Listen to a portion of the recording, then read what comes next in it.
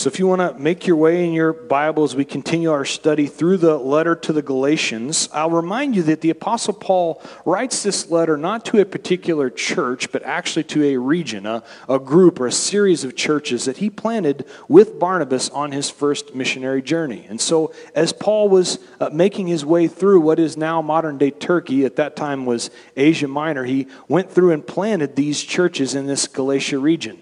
Now, many of these churches, in fact, a lot of them did not have enough Jewish men to actually have a synagogue. And so you might remember that as Paul would go, he would look for the synagogue and start to bring the word to them first and then to the Gentiles. But in many of these locations, there weren't the necessary 10 Jewish men to have a synagogue actually present. And so the Apostle Paul was bringing this gospel message, the message of Jesus Christ, to a largely Gentile population, a group of people that had a polytheistic, or if you think about your Roman and Greek mythology, this was their background of many gods. And so as Paul is bringing them this message of freedom that they can have in Christ, what happened after he left, years later, is now these Jews from Jerusalem have come into the church and they've said, look, belief in Jesus is wonderful, but what you also need to have salvation is you need to adhere to the law of Moses. You need to also take on the Torah. If you had your young men, they need to be circumcised in order to truly be saved. And for the rest of you, you need to adhere to all of the eating requirements. You need to have kosher foods and all those rules and regulations. And what Paul is now gotten word that this has taken place, he's heartbroken. He's grieved over what's happened to this church that started with this loving relationship, and they've now transitioned towards a legalistic religion. You see, the Apostle Paul, he was focused on their relationship that they had with their Savior. And what's interesting about this, if you look through your New Testament Gospels, what you'll find is Jesus was also continually interested in relationships. He was not at any point in time telling his crew, hey, look, guys, I'd love to spend time with you, but I've got a major speaking engagement. I've got to get there. There's thousands of people waiting to hear from me. No, instead, he was worried about one woman at one well in the middle of Samaria where no decent Jew would go. I must needs go through Samaria, is what he told his crew, for one person. He was also, as he walked through the streets of Jericho, interested in one man that was up in one tree that he said, hey, Zacchaeus, I'm going to your house today. He was very intentional by being relationship driven. And so as Paul is sharing this with them, he shares with them this letter to the Galatians that is all about grace. That it was God's riches at Christ's expense that we were actually saved. And he begins his letter by sharing about his personal testimony. Now, if you look through the letters of Paul, what you'll find is he uses a typical pattern. He, most of the time, will share the doctrinal truths. A doctrine just simply means teaching. He begins with teaching, but in this spot, in the letter to the Galatians, he actually starts with his personal testimony, even before he shares with them doctrine. And so I've encouraged you over the last several weeks to work on and hone what God has done in your life, your personal testimony, because the beautiful thing about your testimony is people can't argue with it. Especially in churches, they love to argue doctrine and theological points, but what they cannot argue is your personal experience with Christ Jesus, because it's your experience. And so Paul shares, to begin with, his experience, but he doesn't leave it there, because the thing with the testimony, while it's powerful, and it is unbelievable to be able to share your testimony, it's also very subjective. Meaning, when I say that when you share, especially if you've got a powerful testimony, like Paul did, people's first reaction is, well, God never spoke to me that way. Never knocked me off a horse on the way to Damascus. I guess I don't have that kind of relationship with Jesus. And so what Paul does is quickly he follows up subjective testimony with objective truth. He goes into the doctrine, he goes into the teaching to say each of us are going to have a different experience with Christ, but he is the same. The same yesterday, today, and forever. And so he asks them a series of 6 questions, and then he follows it up in chapter 3 with a series of 6 answers to those questions from Scripture, which never changes. So for us, lots of times when the word doctrine is thrown out in church, we get a little bit freaked out. We're like, it's a big word, it sounds scary. It just simply means teaching. And the reason it's scary and the reason we get all tripped up is because many people that love to argue doctrine, they forgot the object of the doctrine, which is Jesus Christ. him crucified, him resurrected. It's him and him alone. And when we get our eyes off of Jesus, immediately we start looking on and picking at people and wanting to pick things apart. When the teaching was supposed to be all about our need for a Savior and his provision as our Savior. And so he goes to the Old Testament to lay this out for them in chapters 3 and 4 to give them that baseline, but he doesn't leave it there. He's going to follow it up, as he does in all his letters, with application. That knowledge is wonderful, but if there's no application, there's no wisdom. Wisdom is knowledge applied. And so he's going to say, this is how grace can apply in your life. And so that is the summary of the book of Galatians. But we're going to pick up in chapter 4, verse 1, where Paul writes, "Now I say that the heir, as long as he is a child, does not differ at all from a slave, though he is master of all, but is under guardians and stewards until the time appointed by the Father." And so Paul is continuing this idea that really began back in chapter 3, where he shares that the law was to be a schoolmaster, a tutor, to point us to our need for a Savior. But as the law points us to our need for a Savior, we are also all sons and daughters through the inheritance, through the blood of Christ. And so if we are heirs, sons and daughters of God, to an inheritance, what does that inheritance look like? Well, Paul jumps in here and he says, as an heir, when you were a child, you did not receive all of the blessings of the inheritance. And if you think about this in our modern day, at least the way my brain works, none of you that are parents, when your child was little, would you give them their entire inheritance at the age of, say, 5? Now, I've got a 5-year-old, and I would be a fool to, while she is due an inheritance from Angela and I, if I were to give Madeline my credit card right now. Like, how responsible would that be? She'd be thrilled. She'd be, making it rain when she went to Walmart. But the reality is that's not responsible of me, because she's not ready to live that out. And so for baby Madeline, what she loves for breakfast is fudge stripes, right? And the reality is fudge stripes are awesome, but they're not awesome for breakfast. Well, actually, they are awesome for breakfast. But she can tell from me, who has lived a little bit longer than her, this is what happens when you eat fudge stripes for breakfast.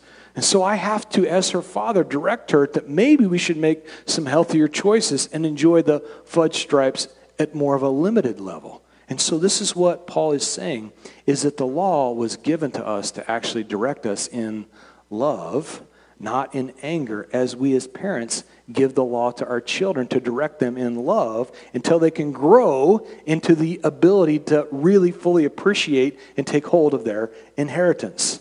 Now, verse 3. Paul says, even so, when we were children, we were in bondage under the elements of the world. And these elements of the world he's referring to are the law. You see, the law does a wonderful job of pointing us to our need for a Savior, but it can never change the heart. It's an outside-in pressure that gets applied. It can direct us. It can keep us going on the straight and narrow, but it can't change what I have actually going on inside me. But verse 4, when the fullness of time had come, God sent forth his Son, born of a woman, born under the law, to redeem those who were under the law, that we might receive the adoption as sons.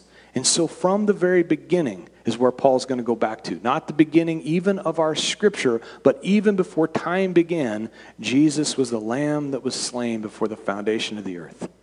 That's some kind of love. And he did that willingly on our behalf.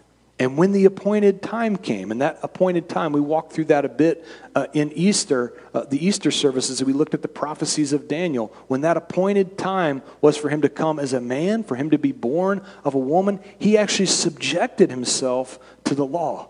He subjected himself to the very law that he gave to us to direct us, so that we could be called sons and daughters. And so what a sacrifice.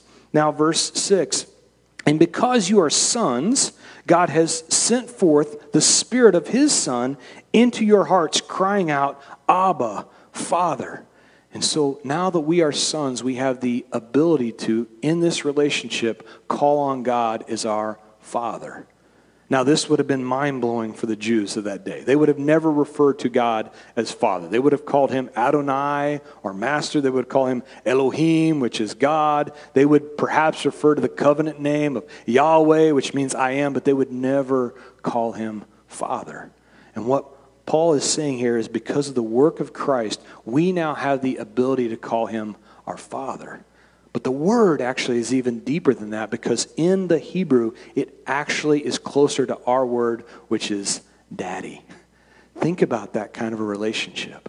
I don't know about you, but if you have kids, my kids rarely would call me father, unless you speak in the old English in your house. Oh, father. Wherefore art thou, father? Like, no one's going to speak to their dad like that, but I get a lot of dad and daddy, especially when they need something. It's a much deeper relationship. And think about what he has now allowed us and given us access to, because we can call our God Daddy. We can crawl right up on his lap and ask him for things. In fact, he encourages us in this. In Hebrews chapter 4, verse 16, we can grab a hold of that idea as the writer to the Hebrews says in verse 16, "Let us therefore come boldly to the throne of grace, that we may obtain mercy and find grace to help in the time of need." That because of this relationship, we can now bust right on in the throne room of God and go right up on his lap and go, "Dad, I need help. Dad, I'm struggling in this spot. Dad, I need you. Would you please step in and help me, Daddy?" And it's a way different relationship. And so for these people hearing this, this would have been mind-blowing at that time. Now, verse 7, he says, "Therefore you are no longer a slave, but a son. And if a son, then an heir of God through Christ." Under the law, we were all slaves to the law. But now we've been freed from it. We're actually considered sons. And how much more access we have, how much more grace do we see bestowed upon us. And no longer is there this idea that we often get that if I don't do rightly, God's going to punish me. He is just waiting around the corner to strike me down, to knock me out. He's waiting to punish me. That is completely fictitious. He's waiting to bless you. In fact, most of the time, if you think back to your life, he has mostly blessed you even when you weren't seeking him at all. He was so excited about blessing you, he was blessing you even when you weren't doing rightly. I don't have this on the screen, but when you think about Jesus sharing in Luke chapter 11, this is what he says about this relationship. He says, "If a son asks for bread from any father among you, will he give him a stone? Or if he asks for a fish, will he give him a serpent instead of a fish? Or if he asks for an egg, will he offer him a scorpion? If you then, being evil, know how to give good gifts to your children, how much more will your heavenly Father give the Holy Spirit to those who ask him?" You see, if we, even in these broken relationships, none of you, if your kid came to you and said, "Hey, I need fill in the blank," would intentionally give them something to harm them. And that's us in our broken nature. How much more will God give to us of the Holy Spirit? Give to us exactly what we need if we come to him. Our dad loves to forgive, you see. And that, the result, the fruit from that is it should make us thankful.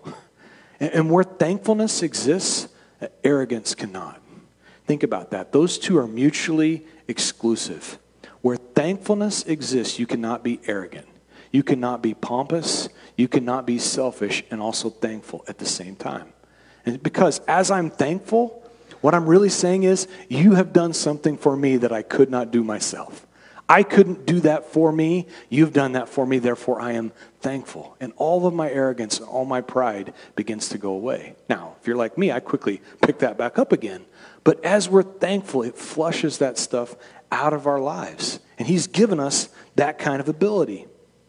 Now, verse 8 says, "But then indeed, when you did not know God, you served those which by nature are not God's." And so Paul in verse 8 is going back to this relationship they had with all these polytheistic gods. That every time you upset the rain god, that god would turn off the rain cloud. And if you upset the sun god, it wouldn't shine any longer. And so each one of these relationships, when they upset a god or made a god mad or didn't offer the right kind of sacrifice, they were punished by that god. And what Paul's saying is, in that relationship, you serve those gods, but they were not gods at all.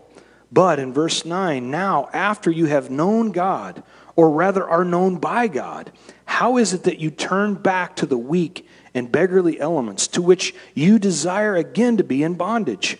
You observe days and months and seasons and years, and I am afraid for you, lest I have labored in vain. And what Paul says in no uncertain terms is you've been freed from this bondage of all these multi-gods. What in the world are you doing? Why are you turning back to be enslaved again? You worked so hard to sacrifice just the right thing to just the right God so he'd be happy with you, and now you understand the truth. Why are you turning yourself back to live a life of bondage? And then you think about how silly that is. I mean, all those gods and all the ways they worshiped and sacrificed, and that's so silly. We would never do that. And then you think about what has happened in church, especially in the Western church. And man, we've got our prayers we repeat, we've got our incense we light, and we've got our holidays we got to keep. We have all these things that we must do, and why do we feel like we must do them? I would submit to you that more often than not, we are trying to keep that God happy. We are trying to make sure that God on that totem isn't angry with me or he might punish me. Now, it's not the fault of the incense or the fault of the prayers or the fault of the holiday. The issue with it is our own heart. And what God actually desires from each of us is a relationship. What Paul says in Colossians chapter 2 is that you have taken up all of these festivals and feasts and new moons, but you've forgotten the substance. You've worshiped the shadow, but you forgot the substance of what the shadow actually was all about. And if you think about this, it would be like, especially on Memorial Day when we're considering our veterans and their service, this would be like a soldier going off to war and being away on active duty for a year, maybe 2 years. And the heartbreak that would be for a family. And then to have that soldier come back home, so excited to be walking down the driveway, proud of what had taken place, thankful to be back with his family, and the wife and the kids that come running down the driveway, and then they do a big dog pile on top of his shadow. Like, what? Wait a minute. Like, I'm right here. You're hugging the ground. You're hugging the shadow. You're celebrating the feast, the festival, the new moon. You burned all the incense you could burn, but the substance is here. That's what Paul is saying. That's what Jesus experiences when we forget the work that he did. When we instead go and celebrate all these other things that are not Christ. And so what David would write in Psalm 51 is he is heartbroken over his own sin, remembering our Father loves to forgive. He desires a relationship. In Psalm 51 verse 16, he says, "For you do not desire sacrifice, or else I would give it. You do not delight in burnt offering. The sacrifices of God are a broken spirit, a broken and a contrite heart. These, O God, you will not despise." What is God actually after in your life? He's after your heart. That's it. He is after a broken and a contrite heart. Are you coming to your Father with a heart seeking to be forgiven? Are you just wanting to crawl up on his lap and say, "Dad, I messed up"? That's the relationship he wants to have with us. Now, back to the text at hand, Paul says in verse 12, "Brethren, I urge you to become like me, for I became like you. You have not injured me at all. You know that because of physical infirmity, I preached the gospel to you at first." In verse 14, "In my trial, which was in my flesh, you did not despise or reject, but you received me as an angel," or the same word as messenger of God, "even as Christ Jesus." And so what Paul says here in verse 12 is that, brethren, I was like you. In fact, I was like these Jews coming from Jerusalem. My name was Saul of Tarsus. I was a Jewish man, born a Roman citizen, and I had it all going on. I was so zealous. In fact, I killed Christians. I was so after the law.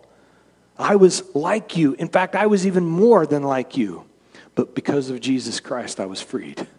He was freed from all that. And so as Paul was intending to go on his missionary journey, what we know in reading through Acts is that God divinely interrupted that journey. Paul had a desire to go to a particular part of Asia, but God redirected him. And what he's sharing here is he had divine interruptions of physical health.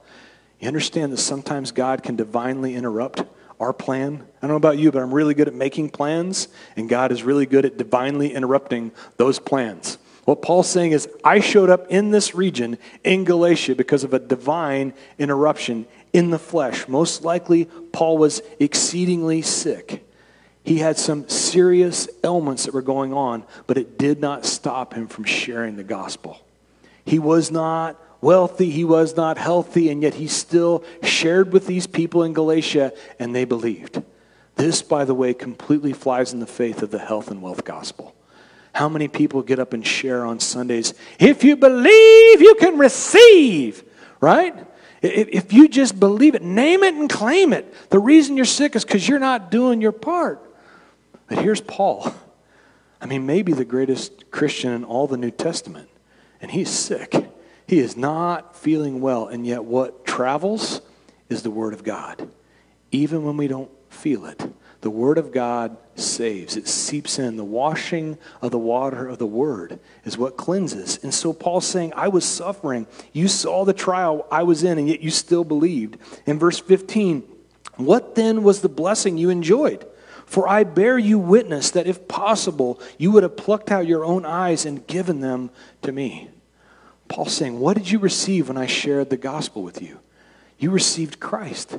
You were changed from the inside out. And as he's there suffering, we don't know exactly what this thorn in the flesh he writes to us about in 2 Corinthians was, but here he makes reference to his own eyes. So it's possible that Paul had this extremely painful, perpetual pink eye that was oozing and just nasty and difficult for him to deal with and difficult for others to even look upon. And yet, in the midst of this, the word was received.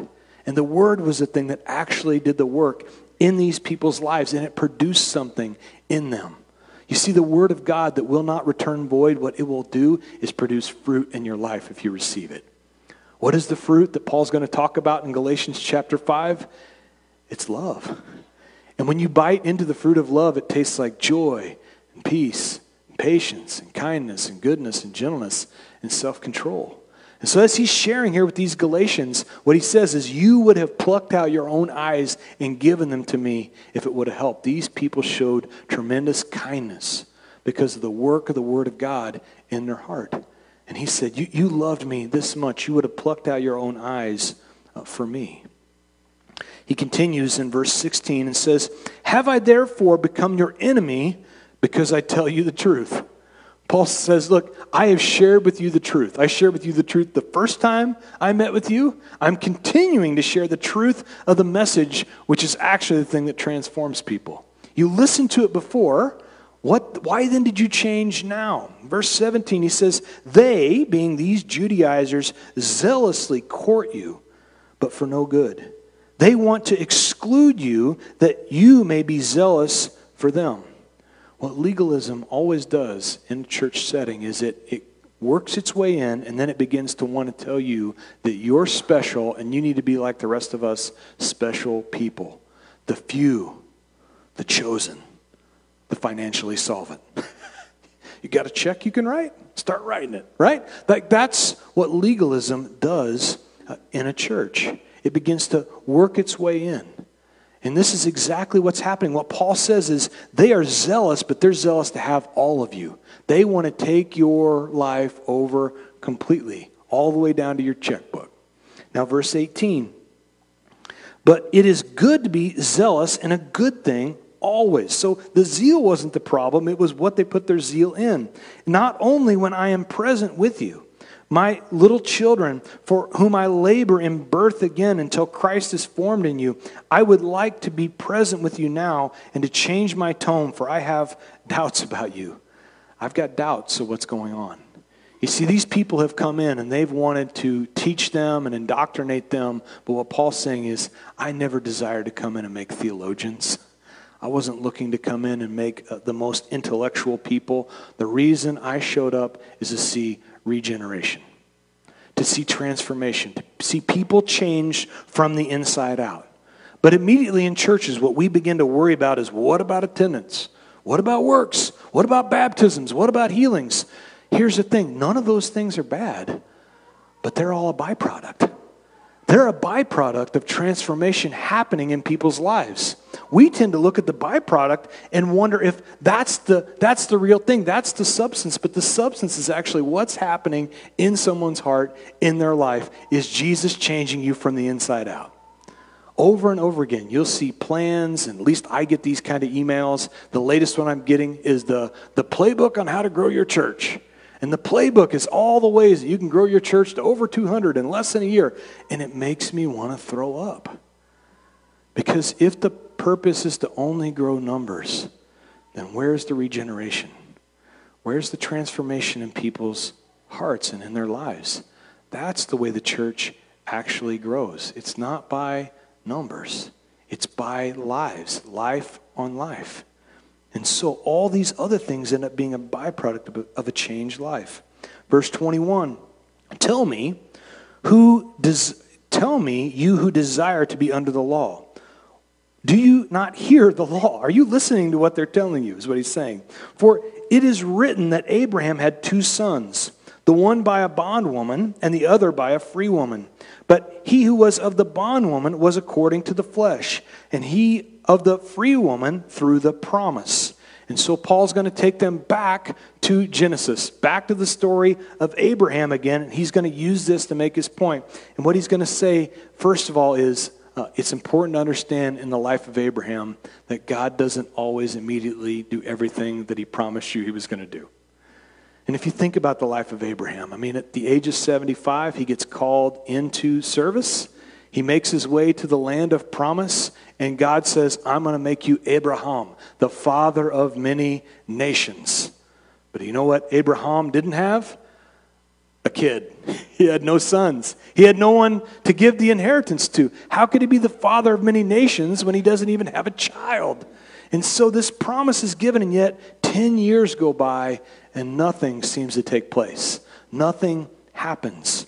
And so as they make their way down to Egypt, his wife Sarah gets an idea. You know what? Maybe you didn't hear God right. Maybe you heard the promise of God, but maybe you misinterpreted it a little bit. Maybe it's not me that was to give you a son, but perhaps you should take on a surrogate. You should take on my handmaid Hagar. And so what Abraham does is he takes on her handmaiden Hagar, and she gives birth to Ishmael, a baby boy, the son of inheritance, seemingly. But what Paul says is this is the son of the law, a child of the flesh. Their flesh produced this. And this always happens when we decide to do a work on our own. Outside of his spirit, we make ourselves an Ishmael. But what God says is that I didn't want you to have an Ishmael, I wanted you to have an Isaac. And so if you fast forward 13 more years in the life of Abraham, God shows up to visit him as he's back in the land of promise. And as he shows up to Abraham's tent, he says, hey, Abraham, I'm going to make you the father of many nations. Oh yeah, thank you, God. I've got Ishmael. God bless Ishmael. But God says, wait a minute, that's not at all what I said. I said you're going to have a son by Sarah. Now at this point in time, Abraham is 99 years old. Sarah is 89. And she's listening to this conversation on the other side of the tent. Probably not a huge tent, I'm guessing. She listens to this conversation and she laughs out loud. And in one of the funniest exchanges in all of the Old Testament, as she's laughing, God says, hey, why is Sarah laughing? And Sarah pops her head around the corner and says, oh, I wasn't laughing. And God says, yeah, you were. I heard you laughing. Like, this is God, you know. He knows you're laughing. And so, as she laughs about this potential promise of God, a year later, she gives birth to a son at the age of 90. And Abraham is the ripe old age of 100. And they name him Isaac, which in Hebrew means laughter. They name their son Laughter because of the work God did in their life. This is what the promise does. Now, continuing on in verse 24, Paul says these things are symbolic, or these are an analogy for us, an allegory. He says these things are symbolic, for they are 2 covenants. One from Mount Sinai, which gives birth to bondage, which is Hagar.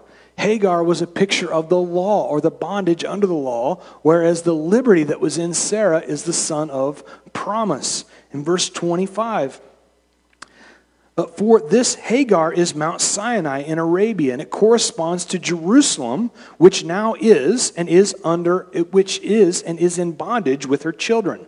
But the Jerusalem above is free, which is mother to us all. And so here you have Hagar is represented in Mount Sinai, where the law was given. And what he says is, this is what Jerusalem is today. All these people you want to follow and you want to listen to, they all have to live under the law. Therefore, they're going to die under the law. This is what Jerusalem is. But Jerusalem was supposed to be, the name means the flow of peace. And yet these people are experiencing no peace under this law. But what God says is, I want you to live under grace and in liberty.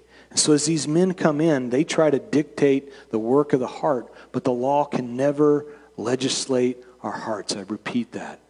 And in Psalm 55, verse 21, this is what the psalmist says regarding our hearts, what actually is produced in our own hearts.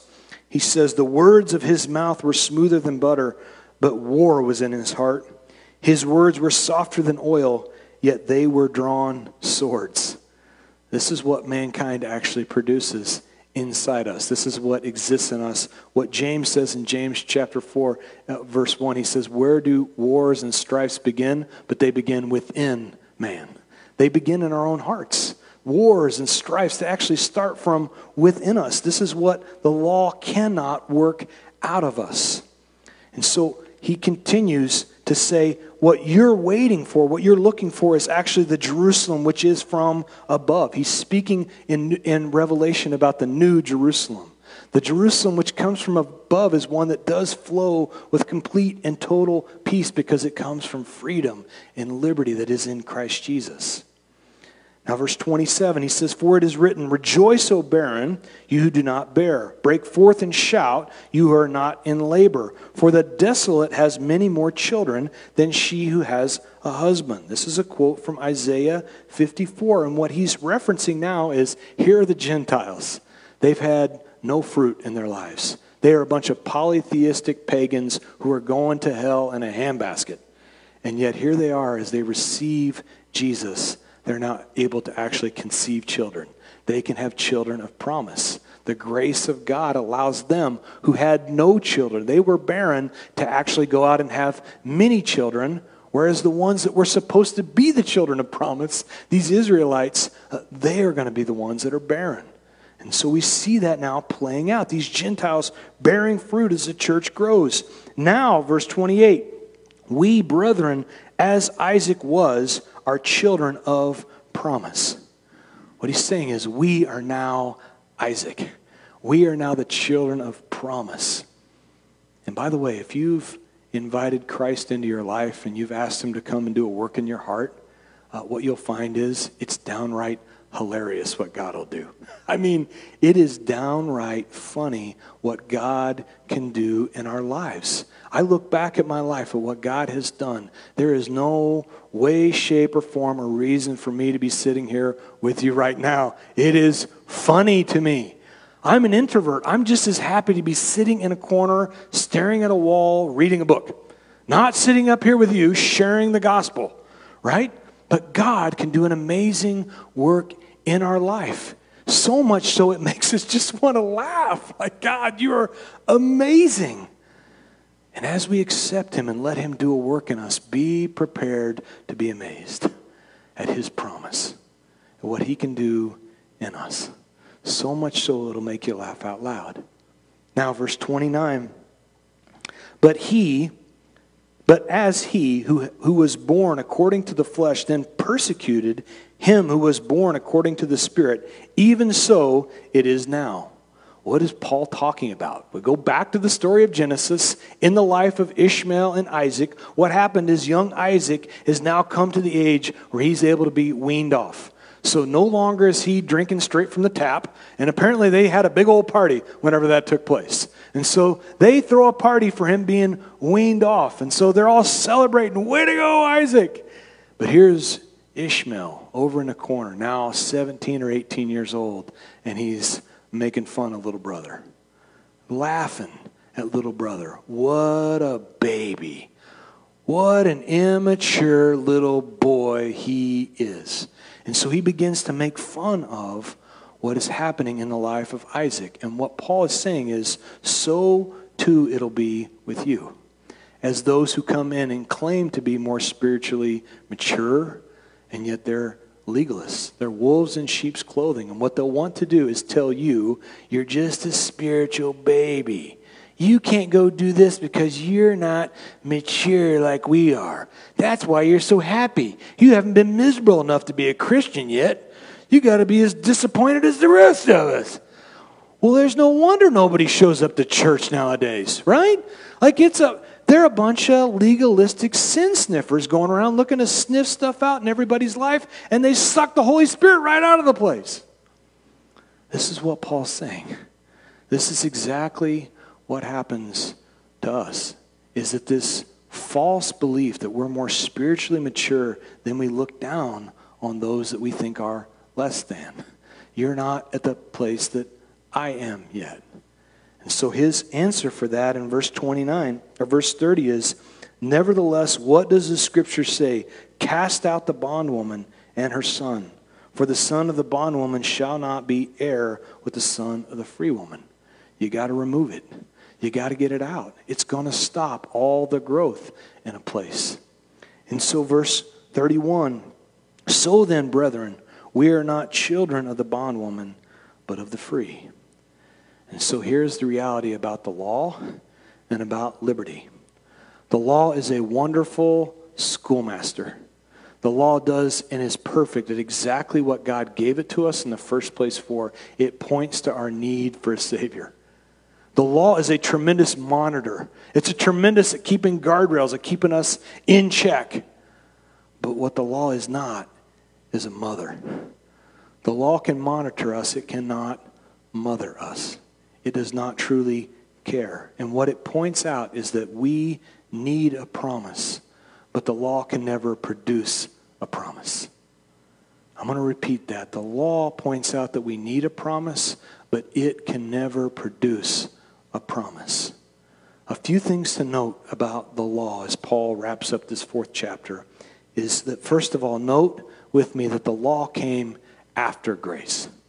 Lots of times we can get it in our head that we have to start with the law and then grace gets to follow up the law. But that's not at all scriptural. It's not true. Grace existed before the law ever did. And grace was always God's plan. His initial plan was to show grace upon us. In fact, it was Abraham's belief that was accounted to him for righteousness. God was willing to be gracious to him 400 years before the law ever existed. Long before there was a Hagar, there was Sarah. Think about the story. She was his first. But then Hagar came in after. This was God's plan. But who demanded the law was you and I. We wanted the law because there's got to be some way I can do this on my own. There's got to be some way I can figure this out. I can pull myself up by my bootstraps and I can figure out a way to heaven. And so God said, if that's the way you want to figure it out, here's the law. Oh, by the way, if you don't keep all of it in its entirety, you're a lawbreaker, and the wages of sin is death. Now, the thing is, there's not just 10 laws, there's 613 if you look through your Old Testament. We can't keep the top 10, but there's 613 if you really want to roll like that. And the reality is that we cannot. What the law actually shows is it gives us a mirror. It shows how much we need grace. It's this cyclical thing. We desired the law, but what the law actually proves is how much I need a Savior, how much I need His grace in my life. Now, the second thing to note about the law is that as the law materialized, it actually materialized itself in the world. What I mean by that is, as Abraham was there in the promised land, where did he first come across Hagar? It was when he went to Egypt. God positioned Abraham in the promised land, and he said, I'm going to take care of you. I'm going to make you the father of many nations. But what happened is, as it happens in our life, things got difficult. Things got dicey in the promised land. There was a great famine in the land. Abraham personally, he has no sons. Things have got to be a little tenuous at home. And then for his family and the people he's trying to take care of, there's a famine in the land. And so he gets this great idea, I'm going to go down to Egypt. But what you know about Scripture is, because you guys are becoming Bible students, is that Egypt is always a picture of the world. And so Abraham leaves the promised land and he goes into the world, and it's here that he meets Hagar. And understand that when we hang out in Egypt, when we go into the world, it always has an effect. And it doesn't just affect us, it always affects other people. I was considering this week. Do you think that in Abraham's life, as he's there in Egypt, and Sarah has this idea to give Hagar over to him to take and to have a child with, don't you know that deep down Sarah was probably crying out, don't take her? Could you just believe that maybe I could be enough? Or that God's promise could be enough? Would you please just believe? And yet she was trying to resort to this as figuring out a workaround. But you know deep down that for any woman, they're going to want to say, would you please just stick with me? But here he is in the world. He's being swayed by the world. It's so easy for us to drift into that, and then it has a lasting effect on all those around us when the promise of God isn't enough. And so legalism, what we find out is that it doesn't produce carnality, but legalism, it actually is carnality. It is our desire, our own pride to do it on our own. This is what the world tells us and directs us into. Now, how do we live in this spot that we're in, stuck in Babylon, as it were? Titus is written this letter by Paul in Titus chapter 1, verse 15, as we wind down. And Paul writes to Titus, and he says, to the pure, all things are pure. But to those who are defiled and unbelieving, nothing is pure. But even their mind and conscience are defiled. To the pure, those who are determined to set their mind on the pure things and the things of God, all things are pure. But as we allow and let the world seep into us and begin to defile us, all things begin to be defiled. There is no good before long. And so this is the reality, that legalism always makes us into slaves, puts us into a place of bondage. But freedom in Christ, the promise of Jesus, makes us sons. Now, you can look at a person living a certain way. Me, for example, I'll pick on me. You could look at my life and where I'm at now and say, man, he's living under a lot more rules than he used to if you knew me before. And to the outside looking in, that is very much true. But the reality is, from the inside out, I'm living with almost no rules that I have to do. It's a get to. I get to not look at that thing and listen to that thing and watch that thing and smoke that thing and drink that thing and go to that place. I get to not do that. And it's no longer a requirement that God is imposing upon me, but it's an inside-out relationship. I know that he has the absolute best in mind for me, and I'm living in freedom. There is no more worry about any of that other stuff. One last spot, speaking of that, I know I said I was done, but I was almost done. 1 John chapter 5, verse 3, this is what John says. For this is the love of God, that we keep his commandments. But it doesn't stop there. And they are not burdensome. The love of God, him working on you, is that we get to keep his commandments. And all those things that used to seem like burdens and being imposed down upon us, they're no longer a burden whatsoever. Living life as a son or a daughter in Christ is a get-to kind of relationship. No longer a burden of have-tos. And so, Father, we thank you and we praise you for what you're up to in our lives. Lord, as we think about and consider what it is to live a get-to life, Father, would you please come in and transform us from the inside out? Lord, would you come into us, each one of us individually, and begin to do a work in us that if you had told it to us, we wouldn't even believe it. Father, I thank you that you pour out your love upon us. I thank you that your desire for us is to do exceedingly and abundantly more than we could ask or think or hope. Lord, help us to be able to live in that freedom. Help us to be able to live in that truth. And if there are any that aren't living in that freedom, instead living under the bondage of sin and death and legalism and carnality, Lord, help us to be able to just accept you. To just say, I can't do it on my own any longer. You've got to do it for me from the inside out. You are so ready for us to crawl up on your lap and call you Abba, Father, Daddy, and forgive us of all of our sins. Lord, I'm thankful for that. Thankful for that.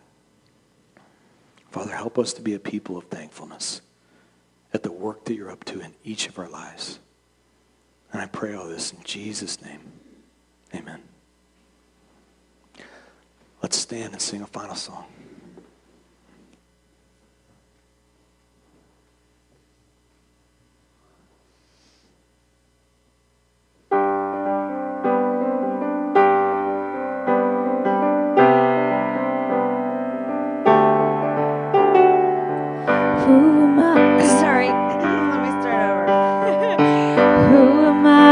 The highest king would welcome me. I was lost, but he brought me in. Oh, his love for me. Oh, his love for me. Who the Son sets free, oh, is free.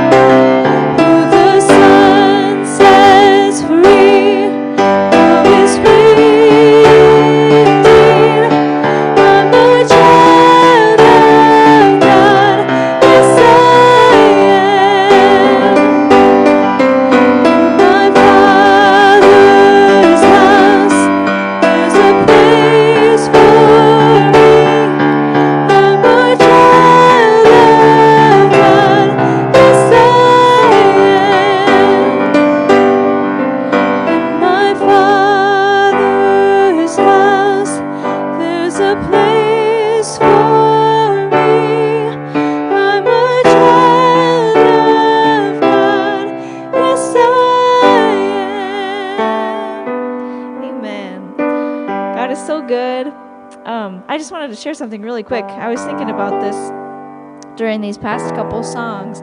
My brother got married about a year ago to a girl who was put up for adoption. She had some really abusive parents. And it's been amazing getting to see how she, who was, kind of without a family, is now a part of our family. And just seeing her with our family and just reflecting on the fact that, like, she belongs to us now, it's just amazing. And that totally reflects how we as Christians are brought into this family of God when really we didn't belong. But Jesus brought us in, and we are his children, and he is our Father. And so let's rejoice, because that's amazing, and we're all his children. Woohoo!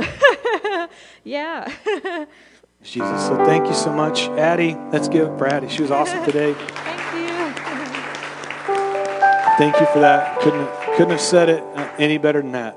So thank God for adoption. Praise the Lord. God bless you guys as you go on about your week living as sons and daughters. Praise the Lord. Thank you.